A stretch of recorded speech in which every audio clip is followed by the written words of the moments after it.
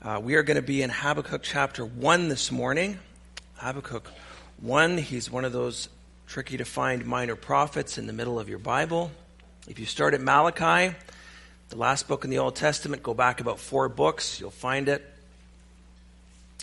Those of you with Bibles on your phones will never know the joy of trying to find a minor prophet.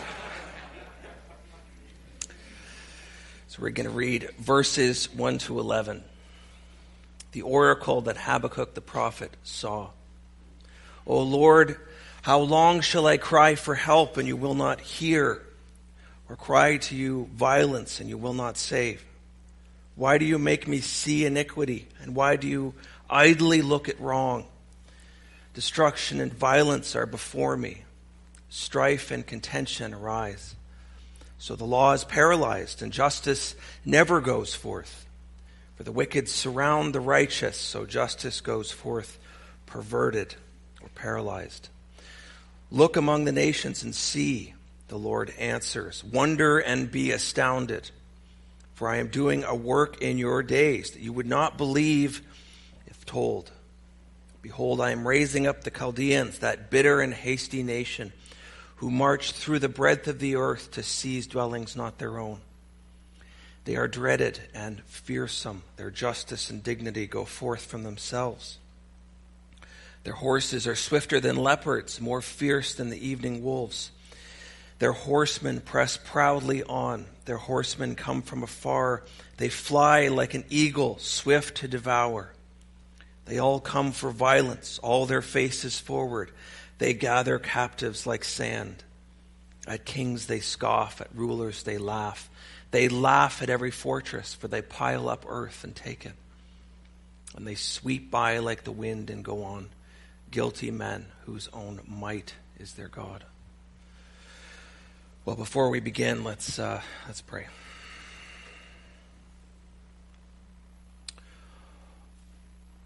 Lord, we recall the exchange that Governor Felix had with Paul, as Paul reasoned with him about righteousness and self-control and the coming judgment. And he was alarmed and sent him away, it says, for a more convenient time. Your word is alarming because it is the word of an eternal God to people like us, sinful people. And we can receive the good news and the hope that it offers, or we can push it away for a more convenient time. Tragically, Lord, these are weighty days, and Lord, we are reminded in these times of our frailty. We are a blink. And Lord, this morning, by the power of your Spirit, let us not have the heart of Felix today. May we hear your word and receive it. May we allow conviction, its wounding, healing work. And thank you for the refuge, the mighty cross we have sung about this morning. Lord, encourage us this morning with your great power over all things, even when things seem to be otherwise. Help us this morning, we pray in your name. Amen. The book of Habakkuk, just as a brief summary, was likely written around 640 BC. This would make him an early contemporary of Jeremiah and Zephaniah. At this point, Israel had already been ransacked by the Assyrians. That was in 722. And the fate of Israel's sister Judah, the invasion of the Babylonians or the Chaldeans, is what's being revealed to Habakkuk here. We're kind of coming to the climax of consequence and judgment. And this event would occur around 586 BC. At certain times in the Old Testament, we're led to believe maybe Judah is marginally less abominable than Israel, but honestly, at the end of the day, they both come out at around the same. That is to say, dead last. Habakkuk is the story, or again, the climax of a story of a nation that has abandoned God, abandoned his word. In the resulting vacuum of godlessness, we see in this chapter the oppression and violence and evil are flourishing. And like Lot, who we're told suffered every day, witnessing the evil of those around him, so Habakkuk and the righteous, we're told in verse 2, crying out to help, crying out for help to God. The format of this book actually runs somewhat similar to the final few chapters of Job. I don't know whether you've noticed that. It starts out with a prophet asking God questions regarding suffering and evil, and even God's seeming indifference to those things. God, don't you see what's happening? Aren't you going to do something about it? Do you even have a plan, or is evil just going to run rampant? Where are the righteous supposed to find stability in a society that seems to be going to pieces? God then responds to each of Habakkuk's questions with an oracle or a vision, reminding him that he does in fact see what's happening, and that he is in fact going to do something about it. And by the end of the book, of course, you probably know this passage, we have a glorious resolution in 17 to 19, Habakkuk's submission, his acquiescence to the wisdom and the plan of God. He's obviously still definitely uneasy at what's coming, but he's able to close with that heartening prayer of confidence. And in our own day, when righteousness increasingly seems to be routed in the public sphere, we, I think, need to follow, we do need to follow Habakkuk's transition from confusion and unbelief towards confidence, towards rest in God's plan. I think we too, as Christians living today, can easily start to look around at the evil multiplying around us and think, how can God possibly be in the midst of this? But again, this is the voice of unbelief and fear, as we'll see. In one sense, knowing what was coming, it wasn't reasonable for Habakkuk to rejoice. In another sense, it was entirely reasonable, because his confidence had moved from, I hope Judah can be restored to its former prosperity and safety and security, to, I know that whatever happens will happen because of the plan and providence of God, and I can rest in that. The correct response is not to give the voice of unbelief any weight, but to see reality as it really is, which is not always what our circumstances suggest. Habakkuk's problem, and our problem, I would argue, is that we're standing too close to the painting, and it's an impressionist painting. You're going to be discouraged if you try to appreciate a Monet from 4 inches away. You need to back up to be able to see what's going on. So we need to back up and see things from their cosmic vantage point. And that's what will hopefully happen as we look at verses 1 to 11. Our magic ratio today, Atticus, I'm sorry, I just realized I forgot to send you those points. So you'll just have to hear me today and write them down. I'm sorry. Our magic ratio today is going to be 3 to 3. We're going to be looking at 3 questions that Habakkuk poses in verses 1, 2 to 4. And then we're going to be looking at God's responses to those 3 questions in verses 5 to 11. So 3 and 3. So as Habakkuk sees all this chaos and upset around him, he asks 3 questions. Let's be honest, they're really more like complaints of God. Number 1, can't you hear? Number 2, don't you care? Number 3, aren't you going to do something about it? Number 1, verse 2, can't you hear? O Lord, how long shall I cry for help? You will not hear. Or cry to you violence, and you will not save. He's using a kind of Hebrew poetic tactic here, where you say something, you say the same thing again, a slightly different way for emphasis. God, I'm crying out for help. It doesn't seem like you're hearing me.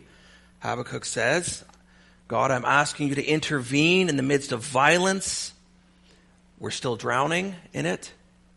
It's as if Habakkuk is just watching this tide of evil inch up the beach, threatening to swallow up everything he holds dear. And he feels helpless to do anything about it. And he is helpless to do anything about it. Where did this tide of godlessness come from, this violence? Was it like a rogue outside enemy that somehow found its way inside Judah's force field of holiness? Well, no. As we read throughout the prophets, it sprung up from within the Judaic community, from inside God's national people, from those who'd been instructed in God's law and should have known better. That must have been the hardest thing for Habakkuk, watching those who had once been oppressed slaves themselves, now oppressing each other. It reminds us that this tendency to hate and inflict violence on one another is not because of a lack of education or information or moral awareness, fundamentally, or from not being able to see things through the eyes of the oppressed. Not ultimately, at least. Those things can maybe encourage some flashes of empathy, but they're not the magic bullet everyone says they are. The history of the world is a history of oppression, if you want the history summed up in one word. Not ultimately of race against race, of male over female, but of human against human. The whole narrative today is that if we just get rid of the oppressors, we will then be free to love each other. But you won't be free, because the problem isn't out there, it's in here. You're the problem. I'm the problem. We're the problem. We're not just wrestling with established systems, we're dealing with entrenched human nature. The oppressed will themselves also oppress, if given half a chance. Israel and Judah are perfect examples. When they're not being enslaved and oppressed by Egypt or Assyria or Babylon, they're enslaving each other. We see that. Far away from the racial tensions in the West, oppression is still going on all over the world. Between castes and tribes and religions, between powerful and powerless. In the past 5 years, 12,000 Nigerian Christians have been butchered by Boko Haram. Terrorists, killed by their own people. Pay attention as you read through the Old Testament. Whenever there's leaders who love God, Israel enjoys a measure of civility and social stability. You take away those leaders and restraints, you stir in a few godless kings, a few drunk Levites, things go downhill very quickly. And we're seeing, of course, the downward trend in our own day as well. As God's word is more and more suppressed, actively avoided, hated, so injustice and wickedness flourish. That's how it goes. The same thing going on in Habakkuk's day. And Habakkuk here has nowhere else to go. He knows there's no way out unless God comes through. Things are too bad. So he cries out to him. And what? Silence, seemingly. I cry out, you don't answer. Things just keep getting worse. You can see there's genuine confusion and frustration here in this passage. We can almost hear that. Lord, I'm supposed to be the prophet here, and I'm not hearing anything. And if we're honest, I think most of us can admit we've been there, perhaps in the past, continually, regularly, maybe for years, crying out for some deliverance of some kind, and yet there doesn't seem to be anything from God's end. Instead of patient trust, we start to entertain, allow that voice of unbelief, give it a seat at the table of our hearts. And he gladly starts to contribute to the discussion. God's too busy. God can't hear. He's got bigger stuff to deal with. He isn't just. It goes down. Is there even a God? Am I talking to nobody? And just spiraling downward. So first question, can you hear? Next question, God, don't you care? Verse 3, why do you make me see iniquity? Why do you look idly at wrong? Destruction and violence before me, strife and contention rise. Lord, all this violence is going on around me, and you seem to be idle, almost as if you don't care. Now, did Habakkuk know God wasn't doing anything? Did he have some sixth sense about when God just wasn't going to involve himself in circumstances? No. Habakkuk was making an assumption based on the way things seemed to be going. And the assumption was, there is no greater plan or purpose here. Like how the person an inch away from the painting assumes nothing's going on. It's just random, senseless color and shapes, and there's no bigger meaning. Habakkuk's argument went something like this. Okay, God, you promised to bring judgment on those who break your law. Deuteronomy 28 and passages like that make that very clear. Habakkuk would have been very familiar with that passage. All these people are breaking your covenant, hating you, Lord, hating their neighbors, hating the righteous. Where's the justice? I don't see it. Therefore, Habakkuk concludes, you must not care. Or maybe injustice and evil just aren't that big of a deal to you after all. Maybe we're looking around at our own nation, seeing what seems to be a steady increase in our humanity towards one another, a lack of justice going forth, a steady increase of hatreds towards religion. We're coming to similar assumptions. God, are you there? Don't you see? Evil's being called good. Good is being called evil. Things are messed up. Habakkuk's second question, don't you care? His third question, are you powerless? Verse 4. Is justice paralyzed? The law is paralyzed and justice never goes forth. Maybe that's hyperbole, maybe not. For the wicked surround the righteous, justice goes forth perverted. The rules, the laws that God had set out for his people, for their flourishing and their happiness, had all been thrown out and ignored. When a nation doesn't care what God says, there can be no justice. Justice becomes perverted. Verse 4, bent, twisted, partial, or paralyzed, as it says there. We see also that the wicked surround or hem in the righteous there in verse 4. Close them in. Knowledge of God leads to freedom. Suppression of that knowledge leads to enslavement. Our own enslavement, the enslavement of others. And it is the righteous, the godly, the obedient that suffer most in the land of injustice. It's always been that way since Abel right through to the present day. The godless hate the godly. They want all trace of them and their God swept from the land. It's a constant reminder of guilt, right? You don't want that around. So suddenly the righteous find the law of the land turned against them. Soon there isn't anywhere to get justice. This is where Habakkuk's coming from. And if we stopped here, if we only heard the voice of Habakkuk, this would be a very discouraging, disheartening book.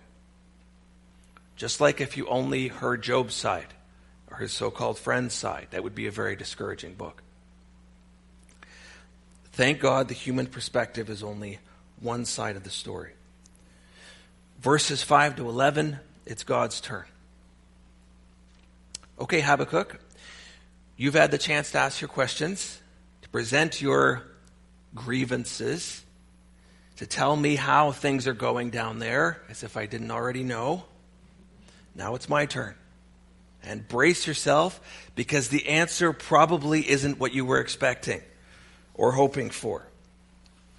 So we've seen Habakkuk's 3 questions. We have God's 3 answers. First, in response to Habakkuk's first question, in verse 2, can you hear?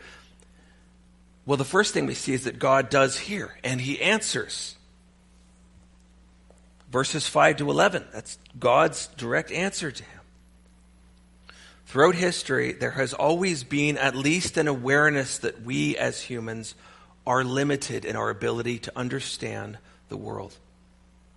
And there has always been this longing for divine communication. Pharaoh had his magicians, the Greeks had their oracles, Baal worshippers had their prophets. The modern secular assumption that we can just figure everything out with enough graphs and data is a historical anomaly. It doesn't show our progress, it shows our arrogance and our blindness. Habakkuk knew that Jehovah, the one true God, was the only infallible interpreter of circumstances. If he didn't answer, there would be no answers. At least nothing to bank on. And so God does answer without ceremony or manipulation or cajoling.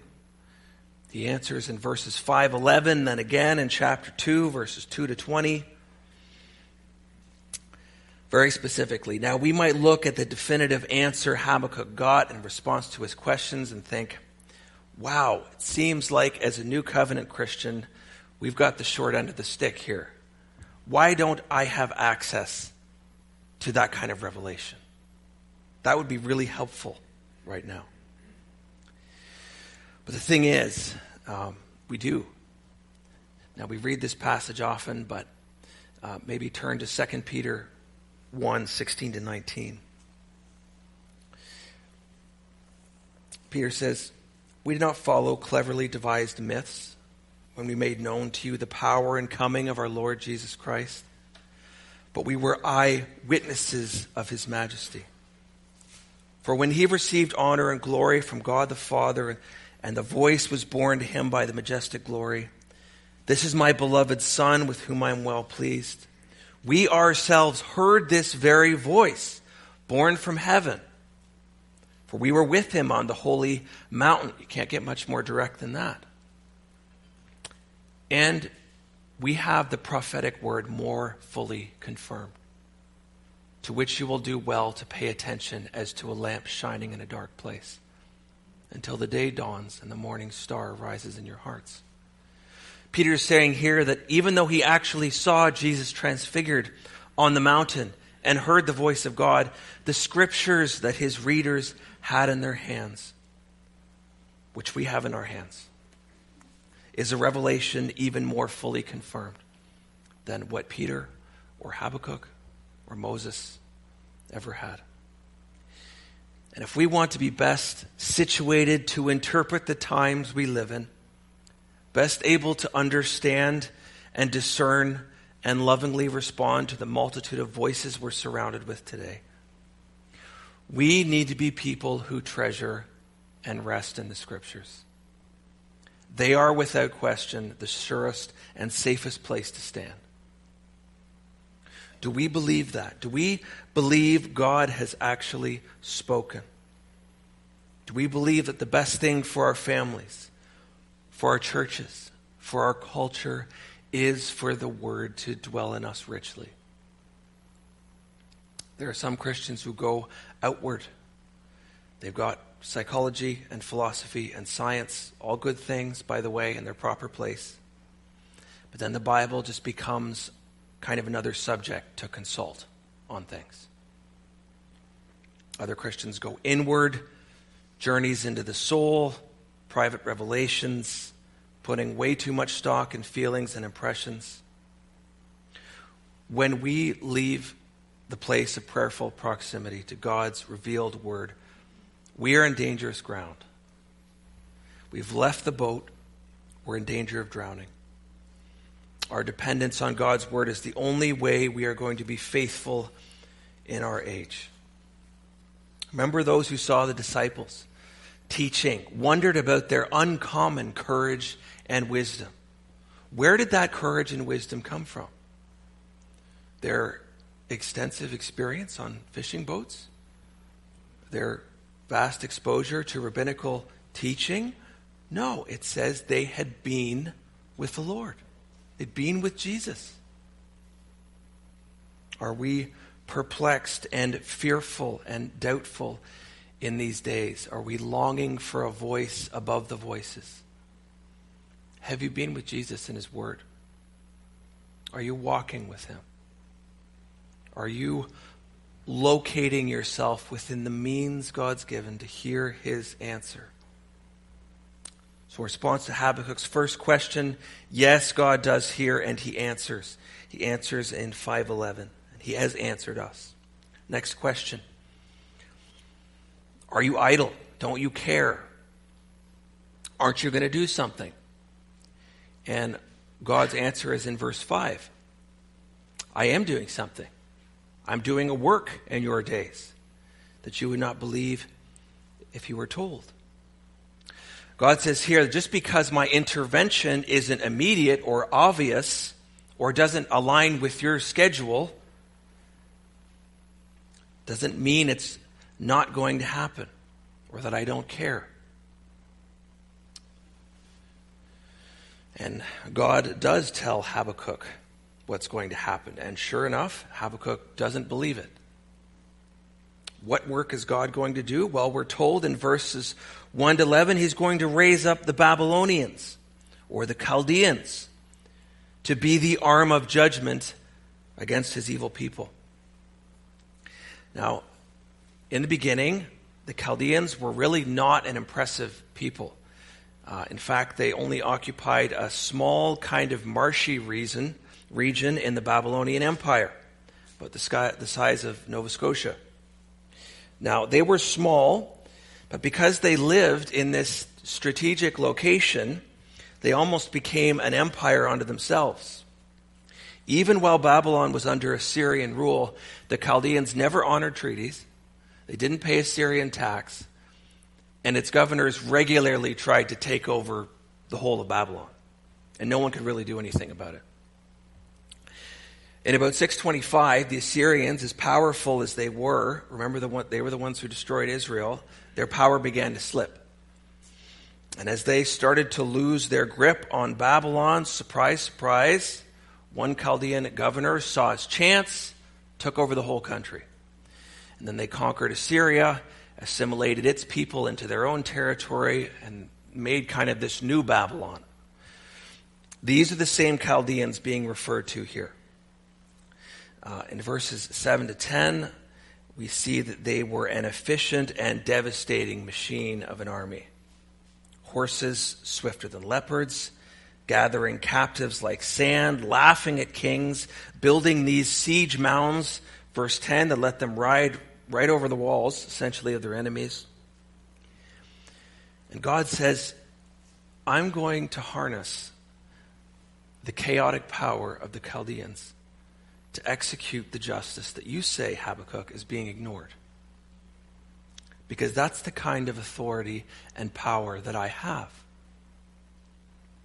Again, echoes of Job here in God's answer. Read about Leviathan in Job 41. See if whatever is being described there is similar to the Chaldean army. Huge, dangerous, unpredictable, still under God's control. God is always taking seemingly unstoppable forces and using them for his own purposes. I've been thinking a lot about Isaiah 40:15 lately. All the nations in the world are but a drop in the bucket. Nothing more than dust on the scales. He picks up the whole earth as though it were a grain of sand.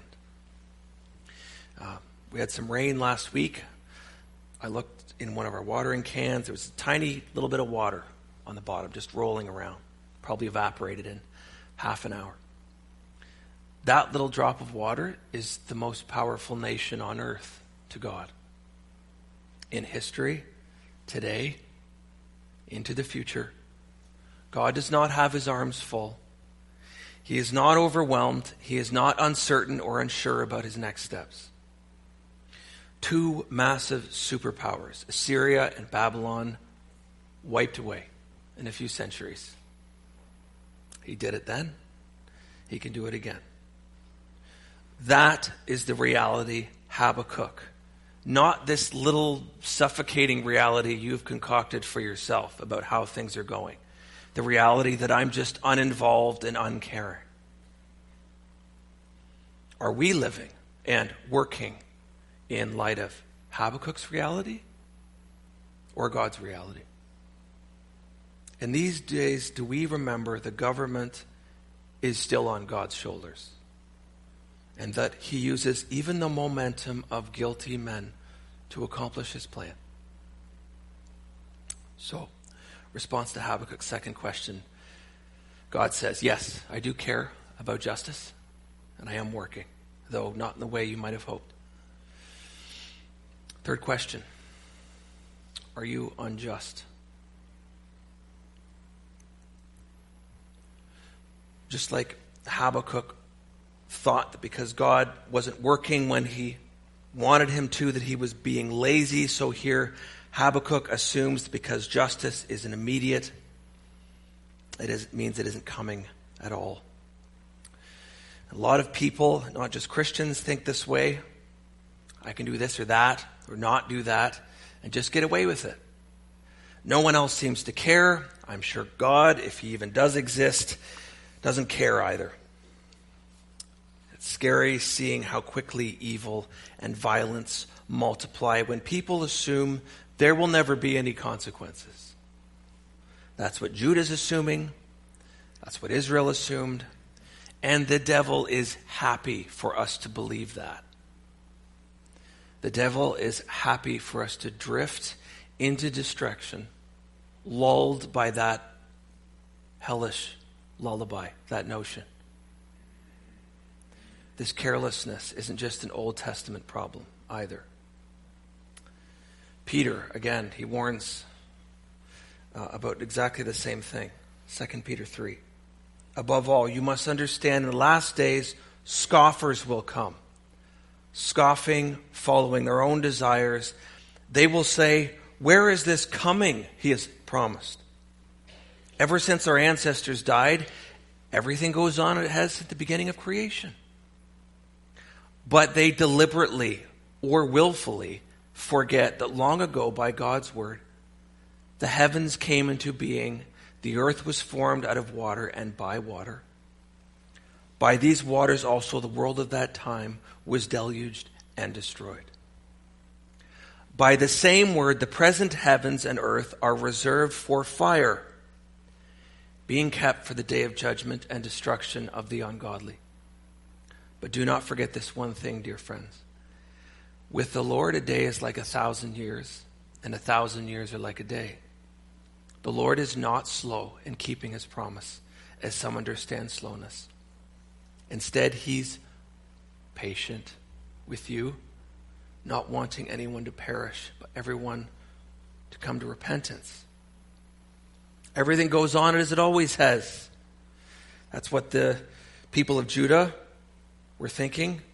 That's how most people think. But Peter is saying, and in Habakkuk we see, that's an incredibly dangerous way to live.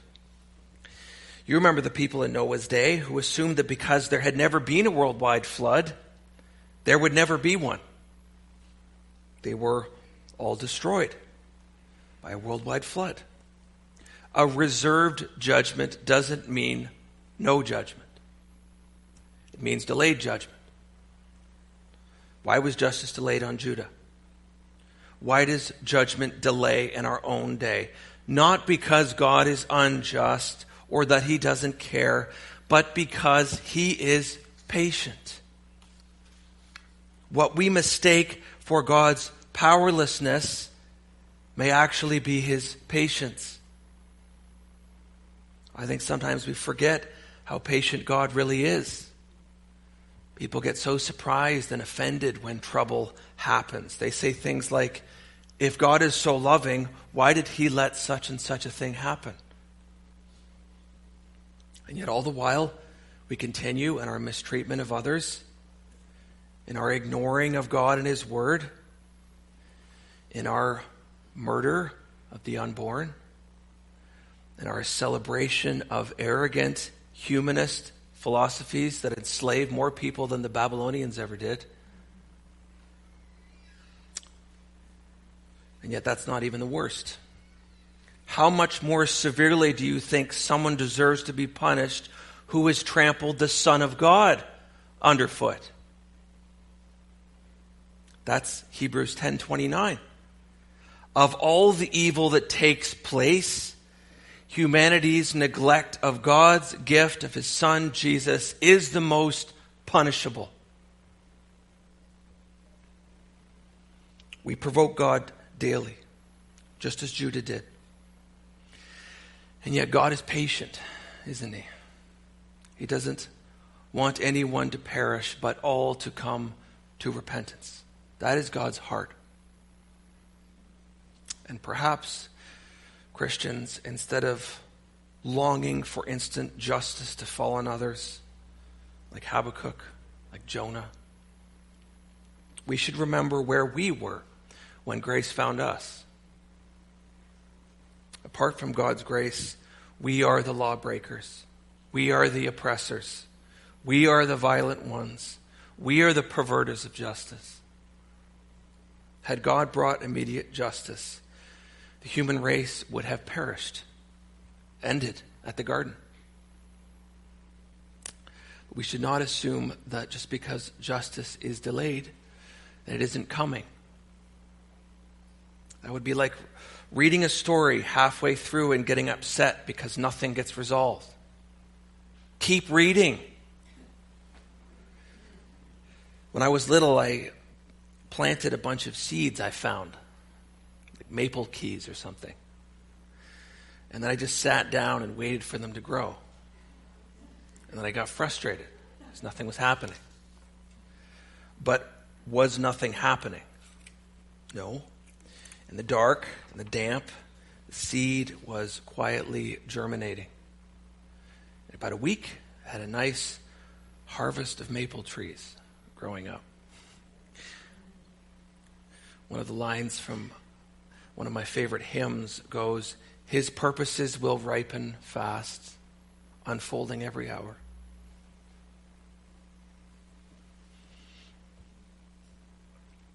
We see in verse 5 and onward that God's purposes were ripening fast, and God's purposes continue to ripen fast.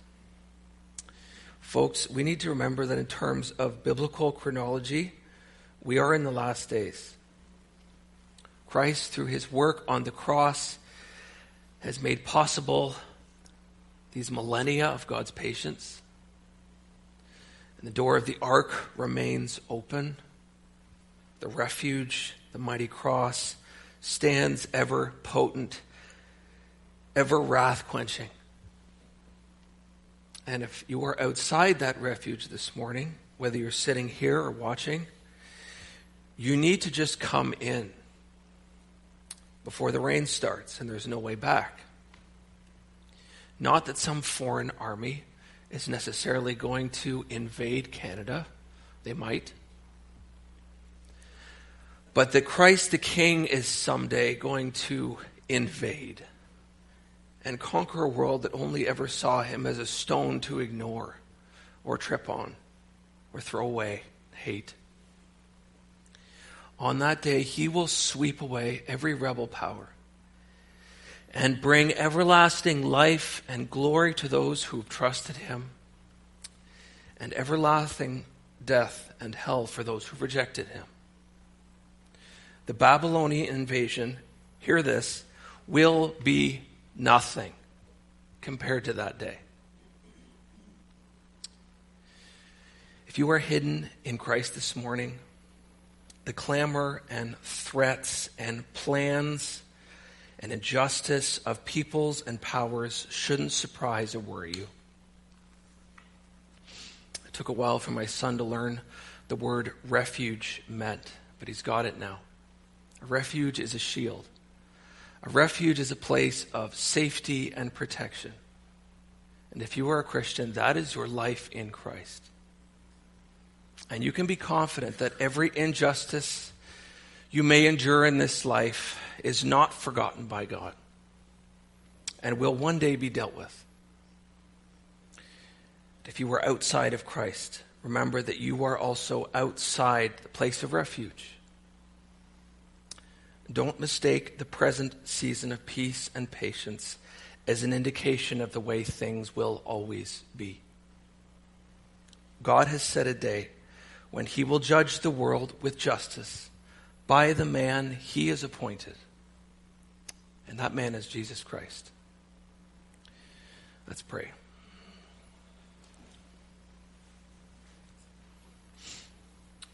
Lord, we are sobered when we come to a text like this. And we just acknowledge that we are not wise. Your thoughts are higher than our thoughts. Your ways are higher than our ways. Lord, if we had our way, things would just be terrible. We're short-sighted. We're impulsive. We think of ourselves before others. We are not good rulers. And yet we thank you that the world is not at the whim of good or bad rulers, but that you direct the heart of the king like a river, and that your purposes will continue to ripen fast. We thank you for your mysterious, at times inscrutable work of providence that has rolled on for millennia and will continue until you decide to return. Help us to be faithful in these days. Help us not to entertain that voice of unbelief in our heart, but to trust you, to know that your ways are best, that your story is better than we could ever have conceived of. That one day it will have a perfect resolution. Lord, for those who are outside the refuge this morning, we pray that your Spirit would work in their hearts, that as the dry ground is softened after a rain, that after your work, your spiritual work in the hearts, there would be a softening to receive your grace and your gospel. We pray all this in your name. Amen.